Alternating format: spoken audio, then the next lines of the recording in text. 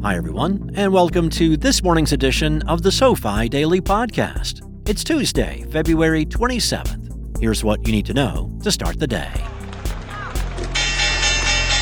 Let's begin with a quick review. U.S. stocks slipped Monday, taking a breather from last week's rally that culminated in the Dow Jones Industrial Average and S&P 500's all-time highs on Friday.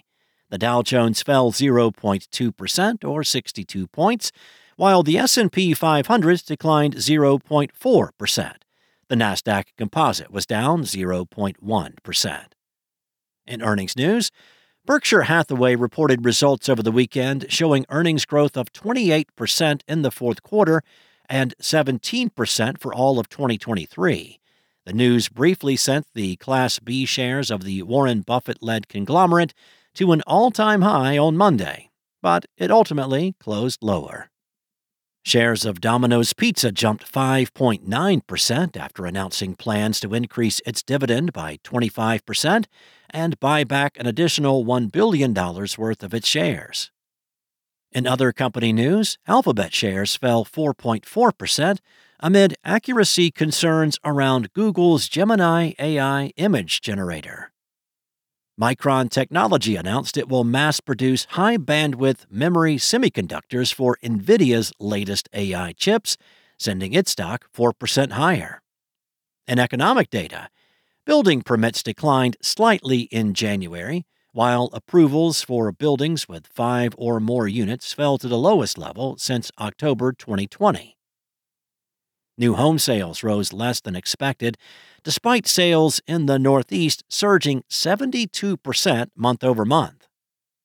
Finally, the Dallas Fed Manufacturing Index showed perceptions of business conditions remained negative overall in February, but sentiment still improved notably from January's 8-month low. Here are a few headlines that should be on your radar. AT&T will give $5 to every customer affected by last week's network outage, which left some without cell services for nearly 12 hours. The FAA panel investigating Boeing issued more than 50 recommendations to improve safety protocols after concluding the aerospace company's current measures fell short. Finally, the husband of BP's former M&A manager pleaded guilty to insider trading after eavesdropping on his wife's calls regarding the oil giant's acquisition of Travel Centers of America. Here's what to be on the lookout for today. January factory and durable goods orders, as well as the Case-Shiller Home Price Index for December.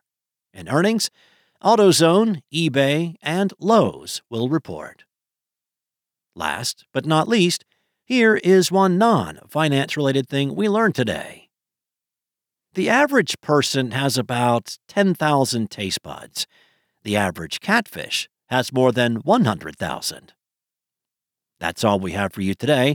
We'll see you back here tomorrow morning, and in the meantime, don't forget to check out the SoFi app.